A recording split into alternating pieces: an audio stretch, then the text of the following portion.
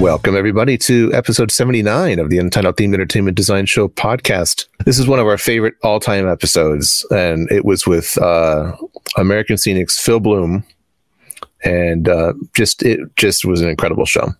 Yeah, I mean, really unbelievable discussion about dark rides and philosophy, and just what a pleasure to have him on. Really a top show. You're all in for a treat. Buckle up. Phil Bloom, everyone.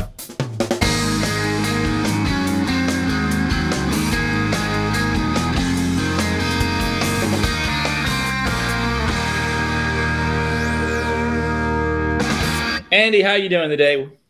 I'm doing very well, thanks. How are you doing, Patrick? Happy to be here. Good. Looks like some parts of my background are showcasing through.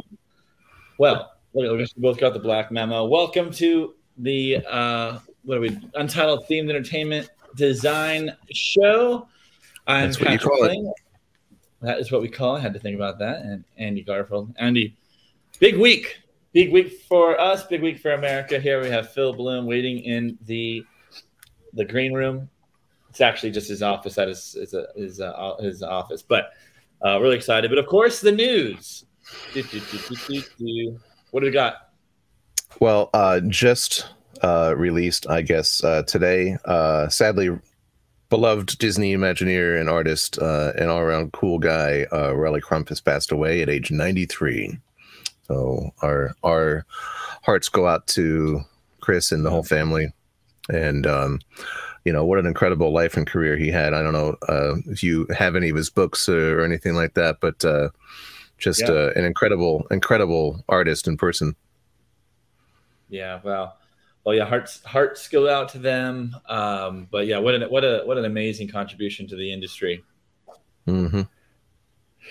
And the Oscars. I mean, from a themed entertainment perspective, I mean, the Oscars are quite a spectacle. Andy, what say you? I mean, I know you're into them. Did you have your Oscar watching party?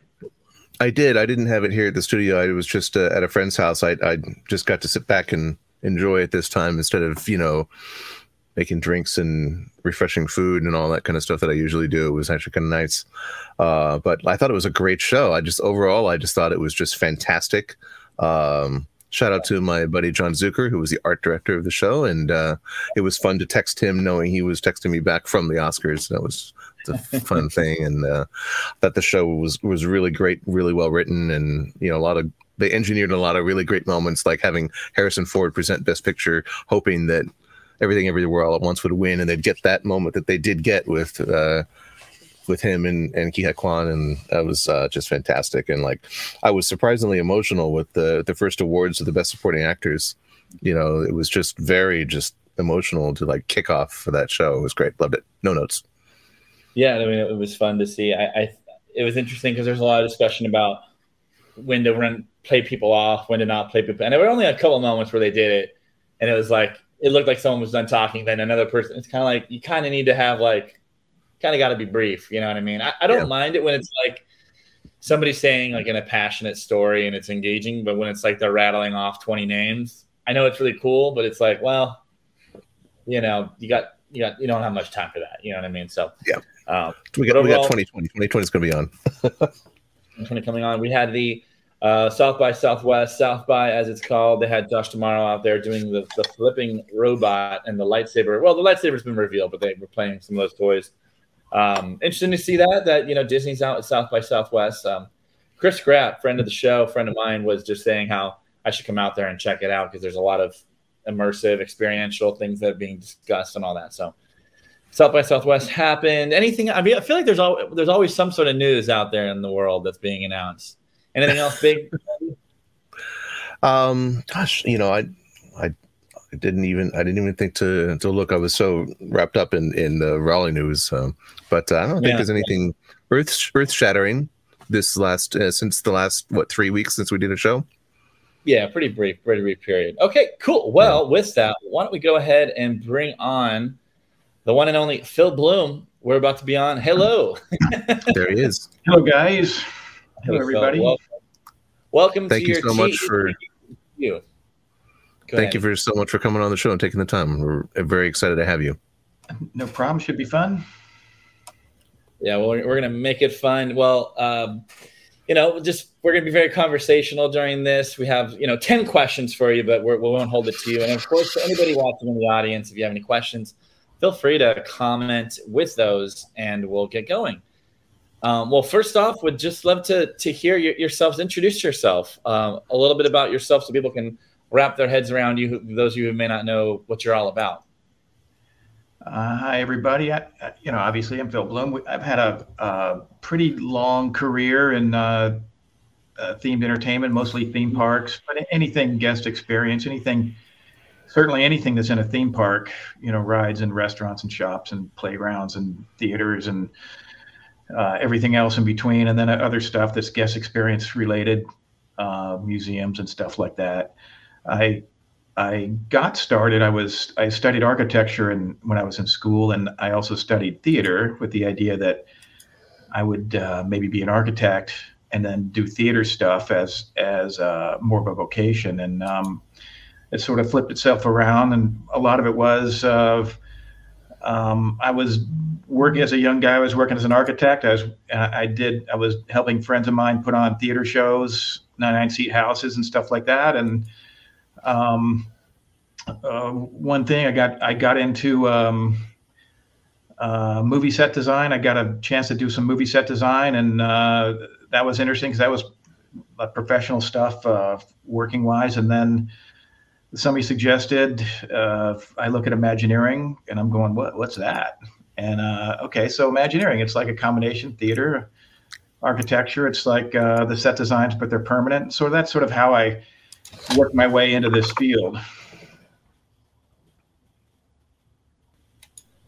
Oh, that's great. Well, I love that. It's great to bring that experience from other industries. Oh, sorry, Andy, go ahead, please. No, I was just going to say, it's always interesting to hear people's origin stories in this industry because we talk to so many young people and they're like, how do we get in? How do we break in? It's just like, man, everybody has a different story, and it's always interesting to hear. Yeah, and we bring in people now. When we bring in young people, we have a lot of people right out of college or right out of school, or even not even having finished school, and we try to get a mix of architecture kids or theater kids or art school kids, and we have landscape architecture, all kinds of different design fields.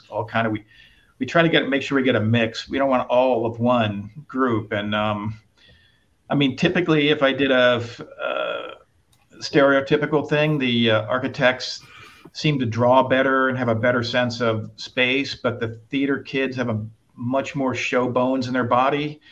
So you got to teach the theater kids how to draw at the level that we're drawing and express themselves in this collaborative environment. And you got to teach the architecture kids how to put some show bones into their bodies and really think about the show as opposed to just architectural forms and stuff. So it's always everybody comes from someplace, but you got skills that can be molded together and work in a collaborative environment. Yeah, like the CalArts stage manager pipeline to themed entertainment. Yeah, those guys are those people that come out of that. Yeah, really have a lot of show stuff and a lot of ability, and they're great candidates to get started working for me, in this business. So that's a great place to start. Yeah. Well, let's dive into this. So before we do that, Andy, what does American Scenic do?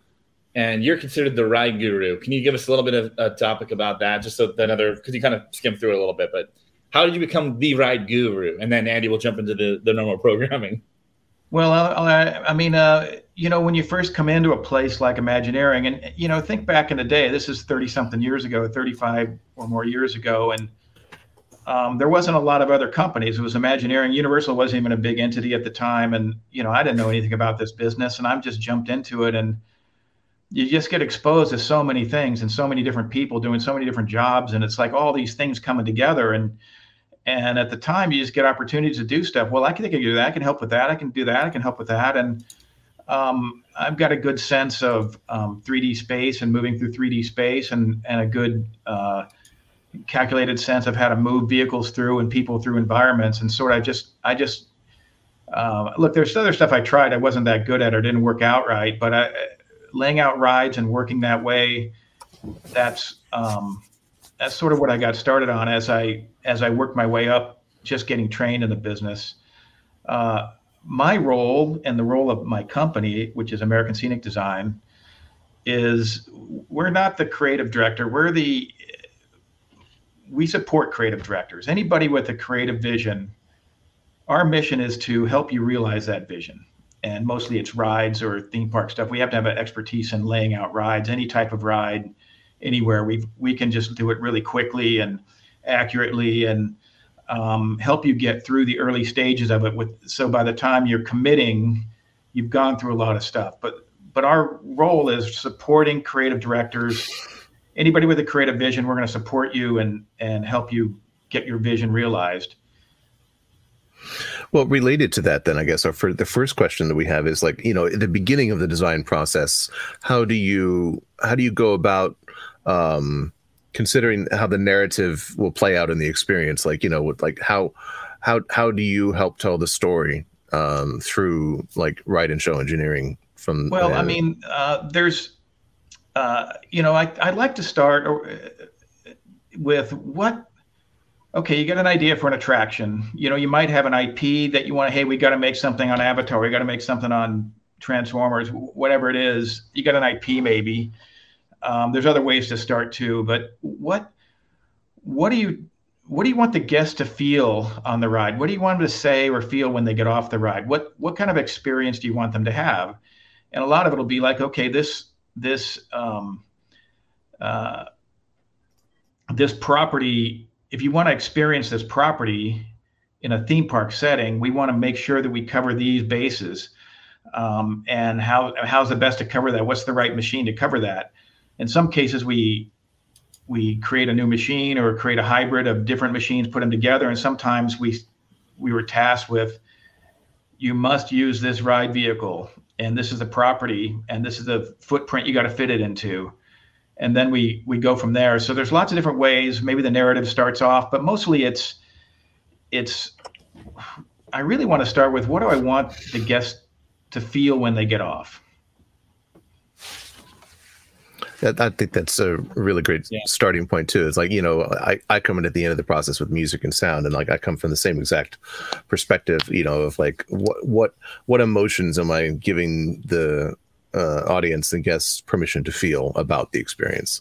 So yeah, I understand. Yeah, I mean, if you look at something like Rise of the Resistance, we got trackless vehicles, but it really fits. If we want people to, hey, we want to take people up and put them on a spaceship in that IP. We want to put them on the Death Star or a Star Destroyer or something. Well, you know what? They got droids running around, so let's make a trackless thing, and that sort of slick way that trackless car works through that thing. That sort of trackless car wouldn't work for a different property, perhaps. It didn't need that. That trackless vehicle has a certain feel to it that sort of works. It feels like you're in a droid sliding around on a spaceship with, the big glossy black floors. And so you pick a vehicle based on how you want the people to feel. It's a big part of it. I think that's the Rise of the Resistance is one of the best uses narratively of the trackless ride vehicle, because usually people just, a lot of projects are just like, I'll make it trackless. Why? Well, why not? Because they're cool. But you literally have narrative reasons for that. I love it. Well, I mean, some people want to do trackless because it was new. You want to switch places with the cars and have fun doing that. You want to save money by not having track switches, which is actually a big deal. But it doesn't mean that it's the right, because of all those little gimmicks, doesn't mean it's the right thing for that property. Right. Yeah. Well, speaking of, integrating ride systems with the ride property, how have you approached the integration of a ride system with the story you're looking to tell? Next question for you. Well, that, like I said, the ride, there's each attraction should have an essence. What are you trying to get out of it? And the ride system has got to be part of that. It all goes together. It all molds together, and obviously it comes together in Rise of Resistance. Something like Forbidden Journey, Harry Potter and Forbidden Journey, we were tasked with, no, you've got to use the KUKA system. You've got to use that robotic arm system.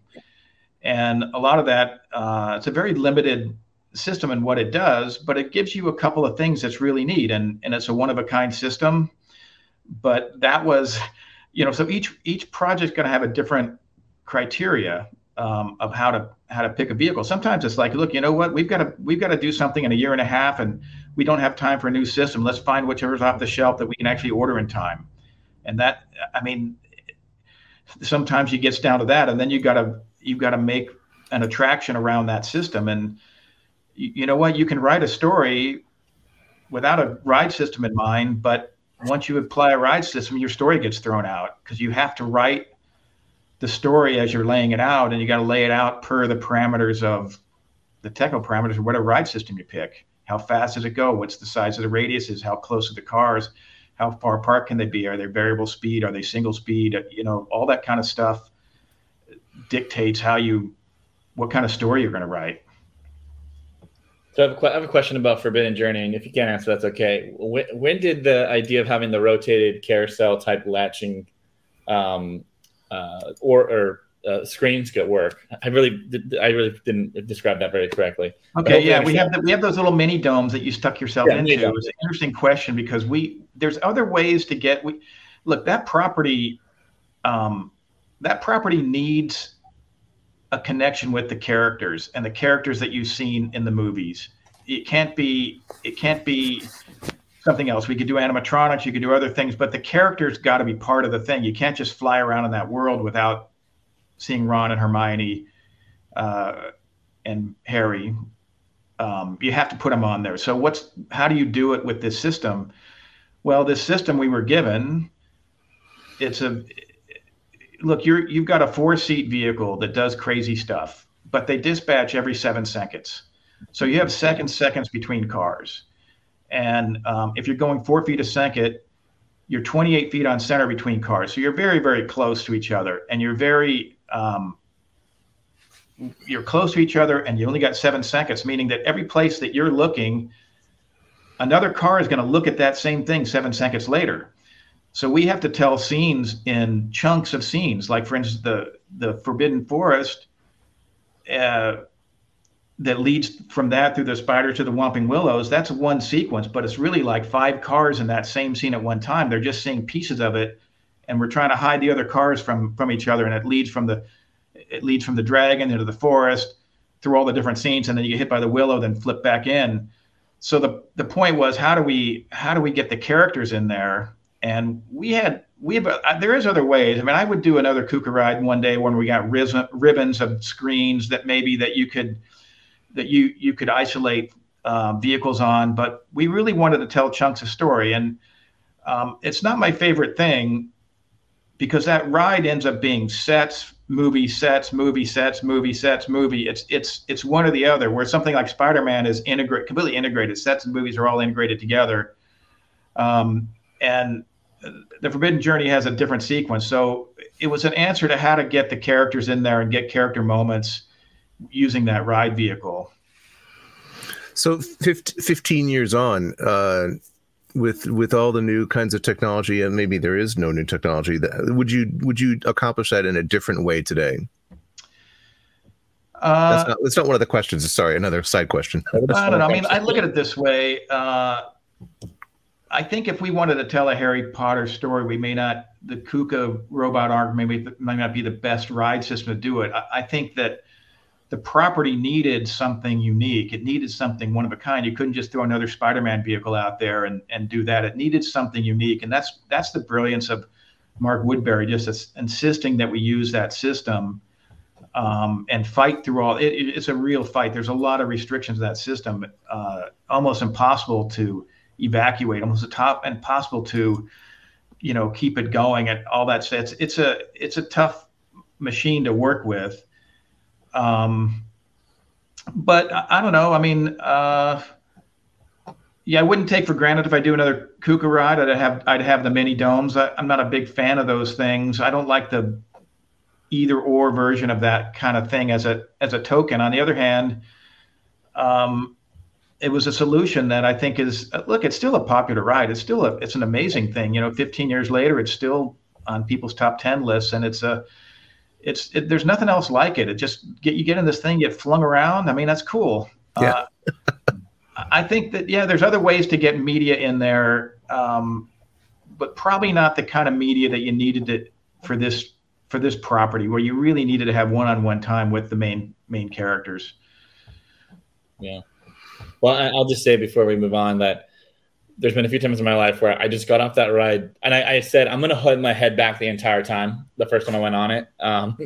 And just, I was pretty disoriented about, like, wait, we just got into a dome. Like I didn't realize how it was all working out. And then the next two rides, I was kind of like looking around, and it's such a spectacle. The 7-second dispatch interval is crazy, just really masterful, impressive work operationally. Because I come from an operations background originally, just over the top impressive how everyone pulled that off, and your team and everyone's team did that. Just, it's incredible.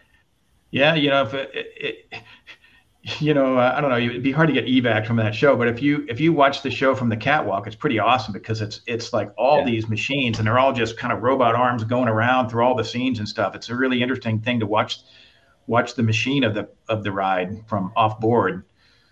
It'd be a very dangerous thing to watch it on board at the ground level or something, because those things they're just big killer machines. Yeah, that's funny. I always half jokingly say that themed entertainment, you put people in giant machines that can kill you to make them feel emotions. Because these things are like Transformers, the elevator. It's like a meat grinder. It's like if you look at it wrong, it could just chew you up and spit you out. Yeah, just what's so funny. I'll tell you one thing about the Kuka. Some rides like a Ratatouille thing. It's got these sensors on it. If it senses you in the way, it'll slow down and stop before it hits you. It sensors, and if it actually hits you, it has a tape switch that'll shut the thing down and all that. But the robot arms, the Kuka robot arms, they're programmed to if there's something in the way, they got to stay on schedule. They got to stay on their 7-second interval. So if there's something in the way, like if you drop a hat on the ground and it senses it's rolling over this hat, the computer will send more power to that wheel to make sure that wheel doesn't get slowed down. So if you're on the track, which you would never be, but if you were on the track and it wouldn't be like Ratatouille that would stop. It would actually just, there's something, Patrick's in the way. Let's put more power to that wheel to grind over him. I don't want it to slow down this vehicle. It's a totally different machine. That's amazing. Yeah. I've worked on some really interesting projects, like in China, where there's just, no life safety issues or concerns at all, where, I've been, standing like, mixing in a scene or whatever, and suddenly, there's a ride vehicle coming and it's not going to stop. You have to like press yourself against the scenery to just get out of the way. It's obviously a huge deal. When I talk about iterations at the beginning of a ride thing, it's always like, let's lay this ride out knowing it's got to be safe, because honestly, the absolute last thing you want is somebody to get hurt on anything, sure, any ride that you do. Nobody comes to a theme park to get hurt. Well, it dovetails sort of perfectly into the next question, which is like, what are the design elements and concerns that you use most often to pull a guest most effectively into the story and the narrative? Well, there's something. There's a term called point of engagement, and it's like you want to. There's a goal to say, how early in the experience can we engage the guests where they're immersed, now they're in the story. Yeah. And then sometimes it can't happen, because you can have a pre-show and they get immersed in the pre-show, but then it's like, okay, time out. How many of your party? Get your seatbelts on. How many of your seats? Get into row 3. Okay, now you're back in the show. So you have this sort of, interrupted immersion. And so you've got to be aware of that. If you want to start your story with a pre-show or a pulse or something, you want to make sure that as to the best you can, that everything from then on is in the storyline. And if you look at something like Rise of Resistance, it's the coolest thing, because everything, why you're even showing up. When you show up, you're showing up to be part of the resistance, and it follows all the way through the pre-show, through the introduction with Ray, getting on a ship, getting kidnapped and detained, all that stuff leading up to getting on the vehicle. It's arguably all within the story, and you don't get interrupted anywhere. So it's a big thing when people talk about pre-shows. We got to make sure, okay, if this is your engagements earlier, we've got to roll the loading of the vehicle into the story. Yeah. Well, one thing I just want to say this, and this is totally random.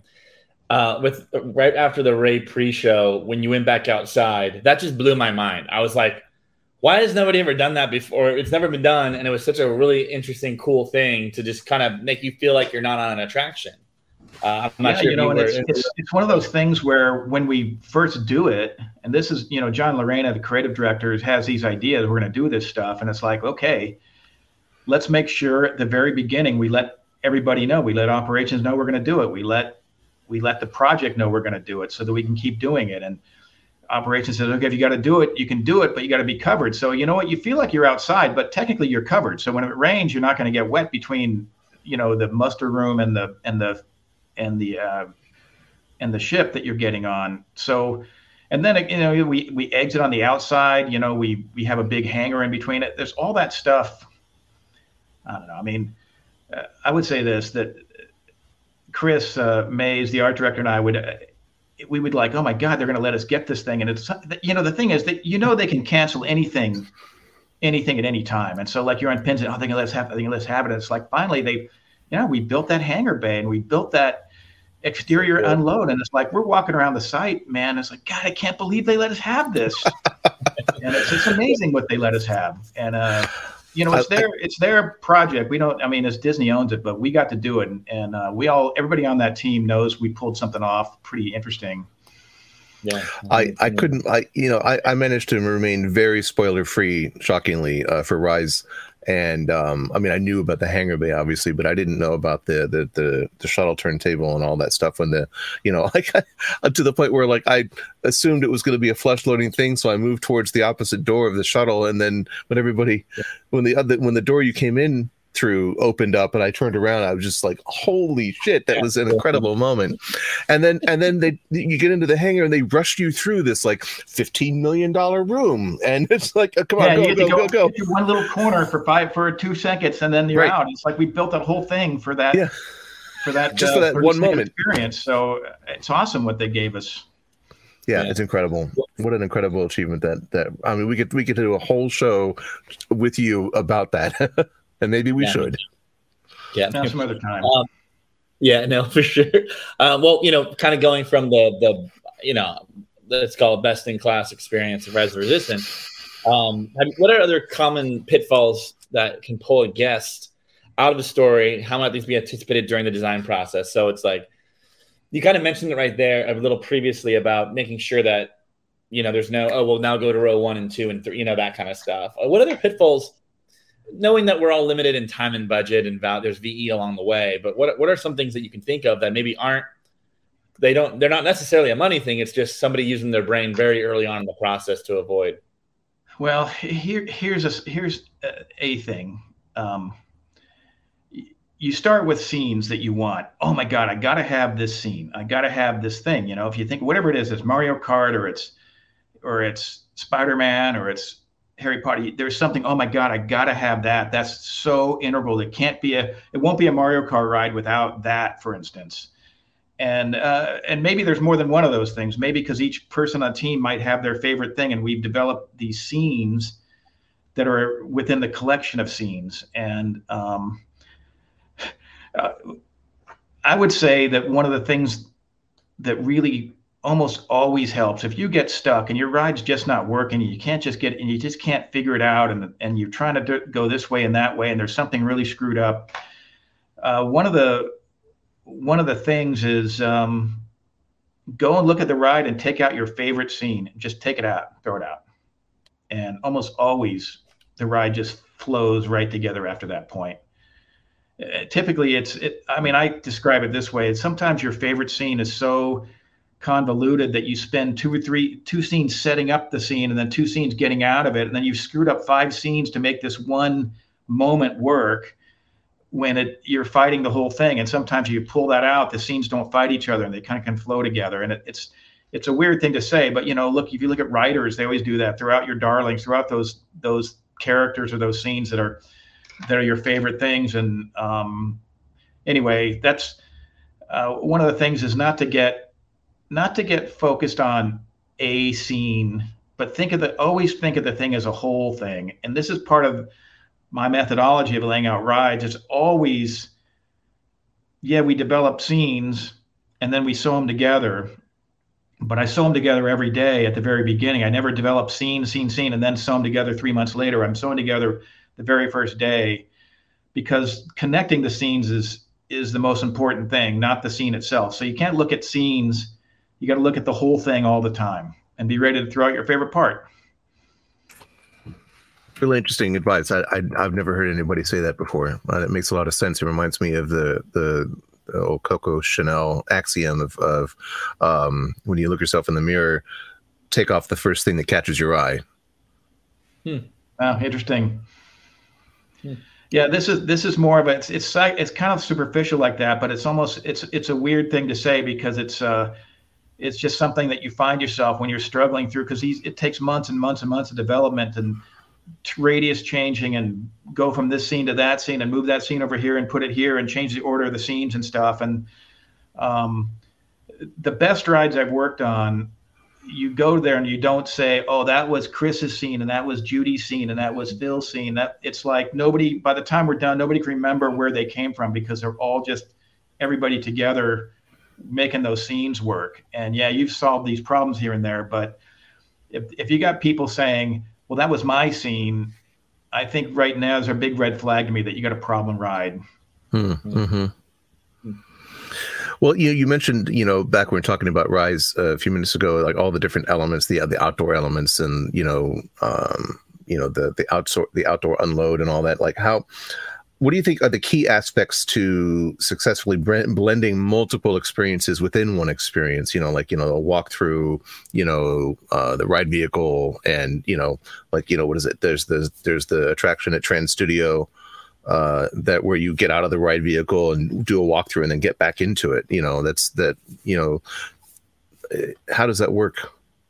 Well, I would say that Trans, that's awesome. Those guys, Legacy, are excellent, and that's about people that are clever in terms of saying, hey, we're not going to bring the Disney Universal stuff to Malaysia or Indonesia. We're gonna say how to work with that. And you know what?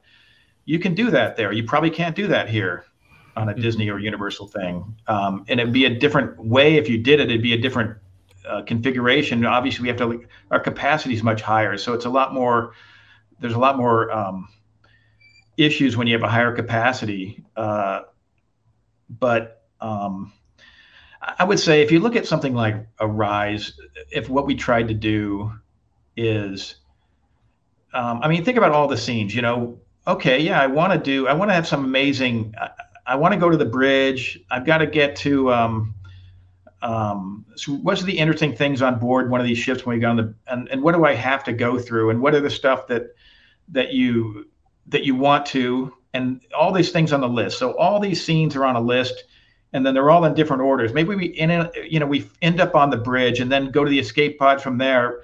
Let's have the bridge in two places. Let's start at the bridge and end up in the bridge. Let's move. Let's they have AT-ATs. Let's make a room where we go into AT-ATs. Let's have that. Where's that in the sequence of scenes? And part of it is when you're building the show up, you have your whole library of scenes that you want and how to move through them and what you're going to do, and then you reorganize them so and you look at there's for every scene in Rise of Resistance, there's probably 10 scenes that didn't make it, and and we could have gone funnier. We could have gone through the through a garbage disposal thing, the crushed garbage thing. We could have done droid surge, the droid torture rooms and stuff. All those things we just cut out, and we made a sequence. And if you think, you said it before, it's like Rise, it's an escalation, a constant escalation. Everything is there's a series of reveals that is like, holy crap. Mm-hmm. Then you drive through that reveal, and then bunch of scenery, then you get another big reveal. That's like, holy crap. And then over and over again, that ride just escalates. So, seeing Rey pop up is awesome, right? But then the doors open. That's even more awesome. And then you get on that ship, and then those doors open in that hangar bay. That's even more awesome. And then you make your way to the detention room, and then that's awesome. And then you make your way to the AT-AT room, and that's cool. Then you go up these. I mean, everything is one cool thing after another, an escalation, and so that's on purpose. And all those scenes got reorganized so that we could sequence the escalation of it. Just gets better and better as you go through it, and then then you have to sequence big space, small space, tall space, wide space, big space, small. You can't just go big space, small space, small space. You have to kind of have a rhythm, a spatial rhythm as you're working through it. Yeah, talk about saying, "Oh my God!" When in Rise, when you pull up to the big gun room, with the big projection on the right and the guns. My first ride on it, I was so lucky to have him working correctly. I literally exclaimed, "Oh my God," when we pulled into it, because you pull up and you think like, oh, we're going to back out of this. And then you just go straight through and the guns, get out of the way. And there's that tension of like, oh, is it going to come back? But it's not. But like these big, huge moving set pieces with the projection and then just like you just go for it, was just so incredible. It was one of my favorite parts of that whole attraction. And such a wow moment. Question for you. One of the keys is, and this just goes in general, when you think about a ride vehicle, if you want to have big moving pieces, they've got to be in scale to the ride vehicle, meaning whatever vehicle you're in, the thing that's impactful has got to have a scale to it that's bigger than the ride vehicle, because you always you're perceiving it as a person, an individual, but you're sensing the vehicle around you, and so the gun's got to be way bigger than the vehicle. It's got to be that big. And it's kind of why it's hard to pull off things on the tram tour at Universal, because the tram is so big and you got a sense of how big it is that you look at miniatures, it's not really impressive, which is why that plane is so cool, because that plane is the thing that's bigger than the tram. It's the one thing that's bigger than the tram. And so anyway, that's part of it too. Make sure think about the context. Your vehicle has a presence, and you want the things around it to be bigger than that vehicle or more presence in that vehicle.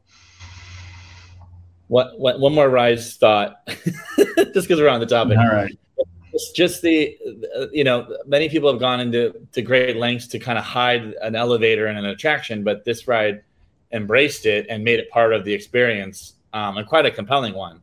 Any thought on that and how they were able to pull that off? Multiple ride system switching. Oh, it's insane. I mean, if you think about the timing, that's so precise. I mean, if you sit there and you look at that thing, that elevator comes down and you drive right on it, and then it goes right up, and then you get off and it comes back down. The other car, it's so precise in terms of the timing to pull that off. And part of a two-story attraction like that is the fact is, if you actually went into a real elevator and you were in a box, it'd be one of the most boring 15 20 seconds of the ride in this little box. Now, we do go into a fake elevator later that we put you in a box, but we can craft that better because it's a fake elevator. We don't really have to wait for it to move and all that stuff. We can time that for everything else, for the real show timing, and not be depending on the elevator timing. So the fact that's another thing we got away with. They let us have these exposed elevators, and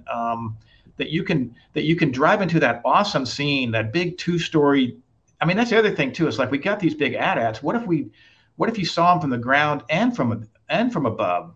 I mean, that's actually part of it. I mean, you might start at the show saying, "Look, I'm going to drive in and see them on the ground floor." Then later on, I'm going to see them from up above, and then that gets morphed into, heck, why don't I just go up in that scene and then take care of it that way?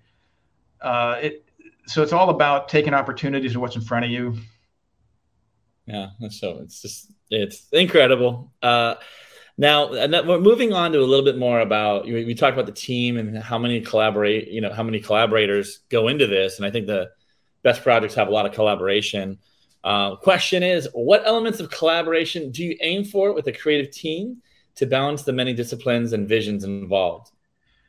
Well, I mean, as I was getting into the part of really beginning to lay out rides and do rides and stuff, it's just develop a methodology of collaboration, and it's part of there's a process. It's probably kind of hard to describe, but there's a process of making sure everybody's got input, maybe sure everybody's got assignments, and then I mean, if it works right, we might have a meeting with 3 people, 4 people at the beginning of the day, and then we work all afternoon on separate things, and then we bring them back together in the morning again and meet for a couple hours in the morning, then go in the afternoon. So every day we're collaborating and getting stuff done, and everybody's got homework and they go away and do it. And it might be something like, you know what, you wrote this script, but you really you don't have 12 seconds. You got 8 seconds to say it. So write a line that you can say in 5 or 6 seconds. So we have that thing. And then it's like, okay, I'm going to turn the car around here and go this way. And then you get challenged by the creative director to say, look, I want to come in from the other side and do some other stuff. So it's just a matter of trying to make it work. And then, I mean, part of it, if my responsibility is to make it work and the creative director's responsibility to make it cool, well, I can take the burden of making it cool off my shoulders, and he's going to take the responsibility of making it work off his shoulders, so we can both do our functional stuff, and then we overlap. And I would say this too on modern rides. Our saying is the creative people got to be technical, and the technical people got to be creative. You got to have a creative director that has some technical ability. They can't just say, hey, I want this thing to hang out there and float in space. And you can't have the technical people say, well, it's just on the blueprint. This is how this machine works, and this is how much room it takes. You got to have people that can all work together, and that's everybody from the creative side to the engineering side. They got to overlap their skill sets and their roles, but they have to take a responsibility for their lane, but they can't stay in their lane. They have to kind of branch out and make sure that if the creative director has something, you have a creative engineering solution for that, or a creative ride solution for that. And that's, I don't know if that explains it, but that's part of how we do it. I think that's excellent advice. The creative people need to be technical, and the technical people need to be creative. I think that's one of the key elements to a successful themed entertainment project. Yeah, especially a modern one. I mean, back in the day when, you just sent boats through scenes, maybe they could be separate. That show doesn't really work in today's world right now. Yeah, and then they can hate each other, no problem. Yeah. Your car can open a door by running into it. I don't think we really do that anymore. Yeah, no, it's great. Well, the next question, what do you look for in a guest reception or response to determine an attraction storytelling has been successful? Well, honestly, you hear a lot of people in our business say, oh my God, I love to do this because I get to go and watch the kids have fun. And it's like, oh my God, these kids love this ride. It's like, I honestly don't care about that too much. It's like, it's like we design rides and we don't ask them what they want. It's like Tarantino says, he makes movies for himself and you're allowed to watch if you want to, but he's making his own movies, Right. And if you focus on what the guests want, it's Steve Jobs didn't ask you if you wanted an iPhone or not. He just gave you one, right? Right. And could we ask if you want Rise of Resistance, or we just make you one? I mean, I think I do focus on what I want guests to feel when they get off the ride. What do you want somebody to feel? And it's almost always the same. I want them to feel like, holy crap, that was unbelievable. I can't believe they took me there. Mm-hmm. And I think it's like this. There's an IP. You can experience IPs lots of ways. Like you can read a book. You can, like Harry Potter, you can read a book. You can watch a movie. You could play a video game. You could play, computer games. You could play board games. But if you want to be there, go to a theme park. That's where you can really be there. And you've got to take advantage of what you can do. And you know what? You may not have to play a game, because that's experiencing the IP from the game point of view. You can experience the IP from just being there. And that's really focusing on what you can bring with this theme park attraction versus what you would get on a story. I mean, I can't tell the details of a story that they get in the book, and they don't transfer to the movies. They don't transfer to the theme park. I mean, I got 4 minutes to experience Harry Potter, and we want you to get the whole sense of that experience in that 4 minutes. And we want to bring it all to you and just dump it on you and make you live in that world for a little bit. Yeah, I think that's why theme parks will endure, is because there truly is no substitute for actually being there. It's interesting because I mean people are still stuck. I mean designers are still stuck on screen. But I mean let's face it, your day all day long is computers, iPads, phones, TV on the back seat of your mom's car. I mean everything. It's screens everywhere. It's streaming stuff. It's everything. And theme parks, if we can actually take you there and not take you there and have you watch a movie there, it might be. I mean that's what I would shoot for. Actually, I put on the notes, I have a bonus question, and that was, you started to dance around a little bit, and I was just having a philosophical discussion in my head about screens versus not screens. And, to me, you mentioned with Harry Potter, you kind of had to get the characters there. You had to get the live actors there, to pay off on that. And, if we look at animatronic attractions, like Pirates of the Caribbean, they're pretty limited so far about how they can capture the essence of whether it's an IP where it's a swashbuckling adventure like Johnny Depp's Pirates of the Caribbean, and you want to be able to pay off on the epicness. So what is that balance when you're going through and you're having a say of like, this should be a screen, this should not? And by the way, Rise of the Resistance, I think, is the best execution of media of any attraction I've ever been on. So applaud for that, the whole team for that. But what is the recommendation you have on that and integrating it? Well, I mean, you could look at. I didn't work on Pirates Shanghai, but you could look at that as of how they answered that question of saying we're not going to make Pirates Anaheim, we're going to make Pirates Shanghai, which is when you blend the media into the scenery. I actually think that's the way Rise did it, where we don't have any screens. I mean, I guess when you're flying back on the escape pod, you're immersed into a screen, but you're still within a ship seeing that exterior thing. Where on the bridge you're looking out, you're looking out of space windows from within a set. That actually works for that property.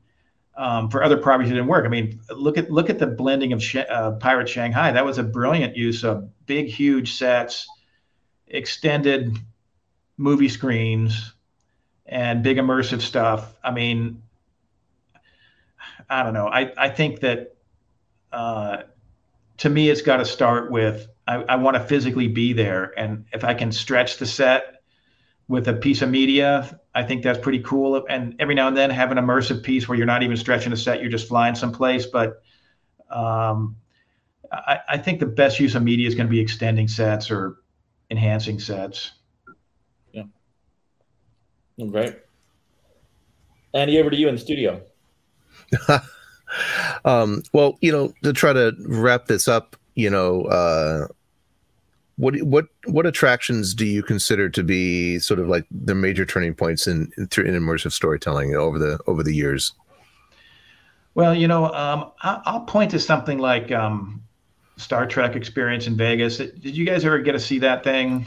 Oh yeah, it's one of my favorites. Like, there's only like 2 or 3 attractions that I've been on where I fully suspended disbelief, and that was one of them.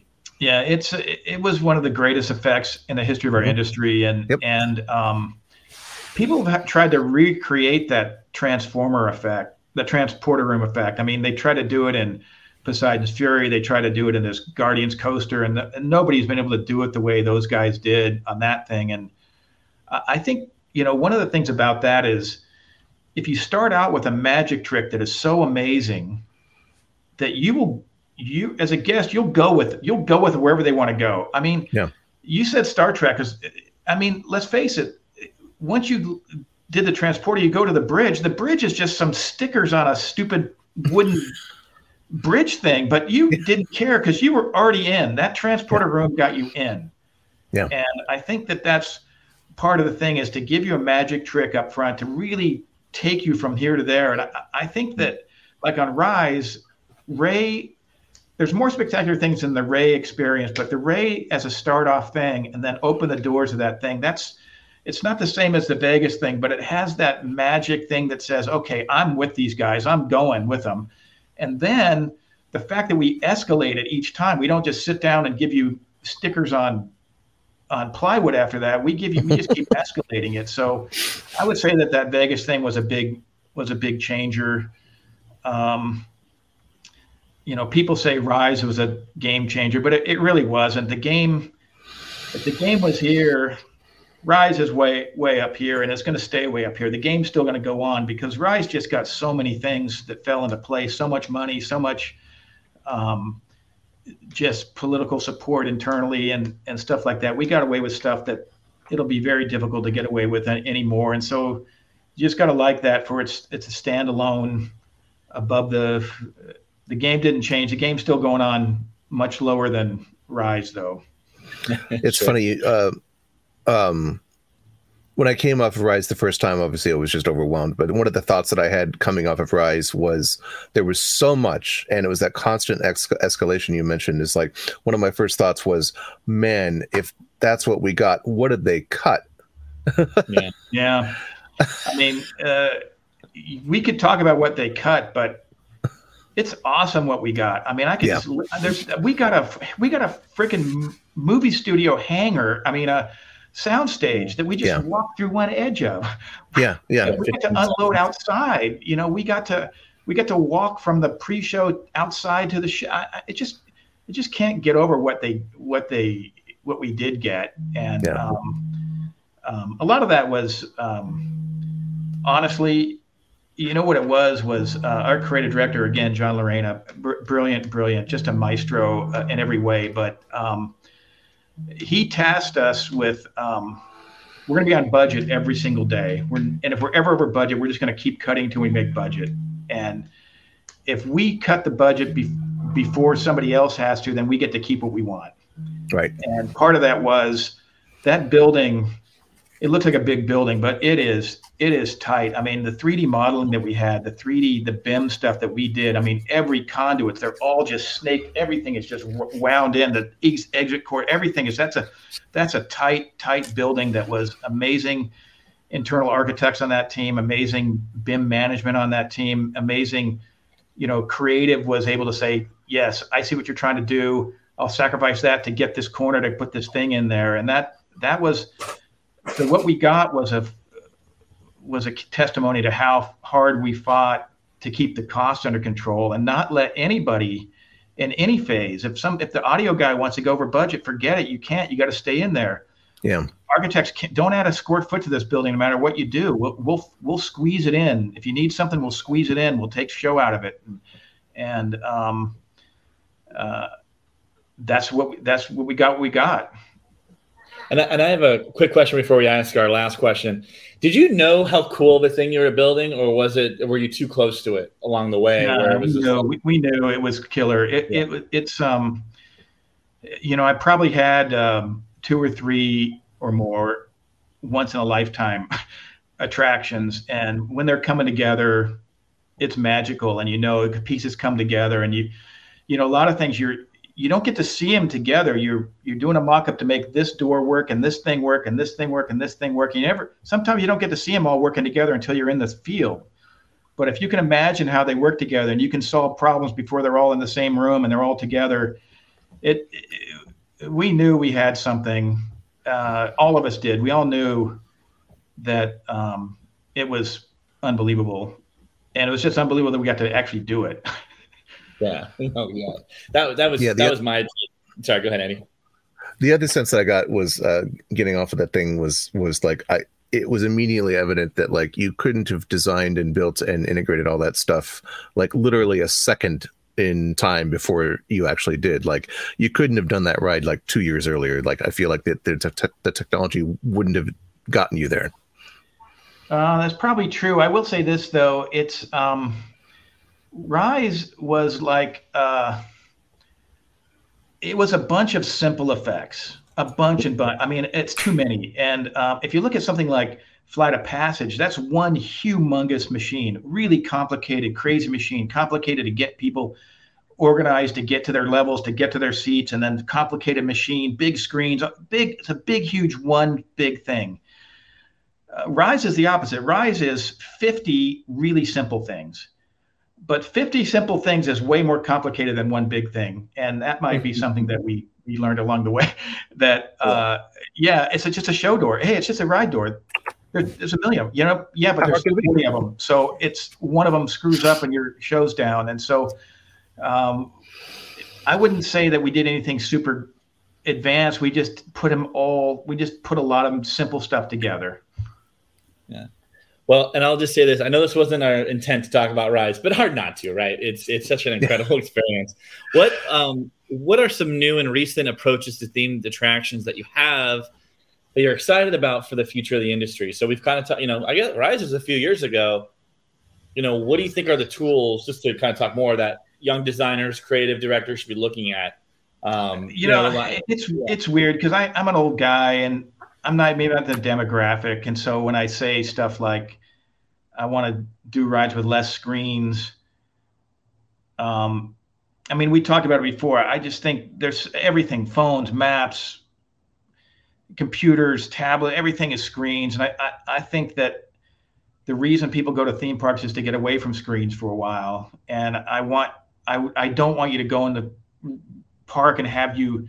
This is one of the problems with this Disney thing. It's like you're looking at your phone all day long, trying to figure out where you're supposed to be. And it's like, ideally, you put your phone in your pocket, you don't even take it out all day. Maybe take pictures or something. But and look, I don't know if the trend is going there, but I'm just trying to think of why you would still keep going to theme parks and why they're still relevant. And I think it's got to go back to analog stuff and tactile things and physical stuff.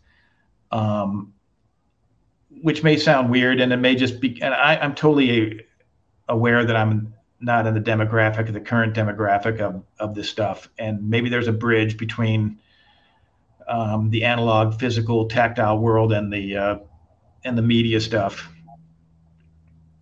And one of the things I was so surprised and delighted with the Secret Life of Pets ride was just the sheer number of animatronics and live figures and Scenic and everything like that was just really, really breath of fresh air. Yeah, totally. And then they did use a lot of projection mapping to extend this. Just to kind of build enhance their effects and layer them. And but they got a lot of figures, and especially what they did in the queue line by just putting those figures just right there. It's so cute. It's so you look at that and go, wow, this is the whole thing. Disney, Universal, they got different thinking, and I work for both of them, so I got to kind of go back and forth on either side of the fence. But the pilot in the spaceship in Rides is all in a big cage. He's right there, but he's in a big cage. Universal can put those dogs, like, they're just right there. They're so cute. They're just right there, and they're in the kitchen getting his butt scratched, and the one's just lounging on the stuff. It's really that there's a lot of magic in that stuff. Yeah. And I think that magic queue line really helped, sell the rest of the show. Yeah. Yeah. Well, I will just say this has been amazing. This has been one of my favorite interviews. It's been great just talking real specific shop about design and dark rides, which are, I think the quintessential theme park experience. We'd love to have you back in the future. If you're willing, maybe we can talk about it, more refined in, because there's just that. Well, sure, it seems fun. I'll see what the fallout is, and then we'll see if it makes sense. Yeah. We'll see what the fallout is.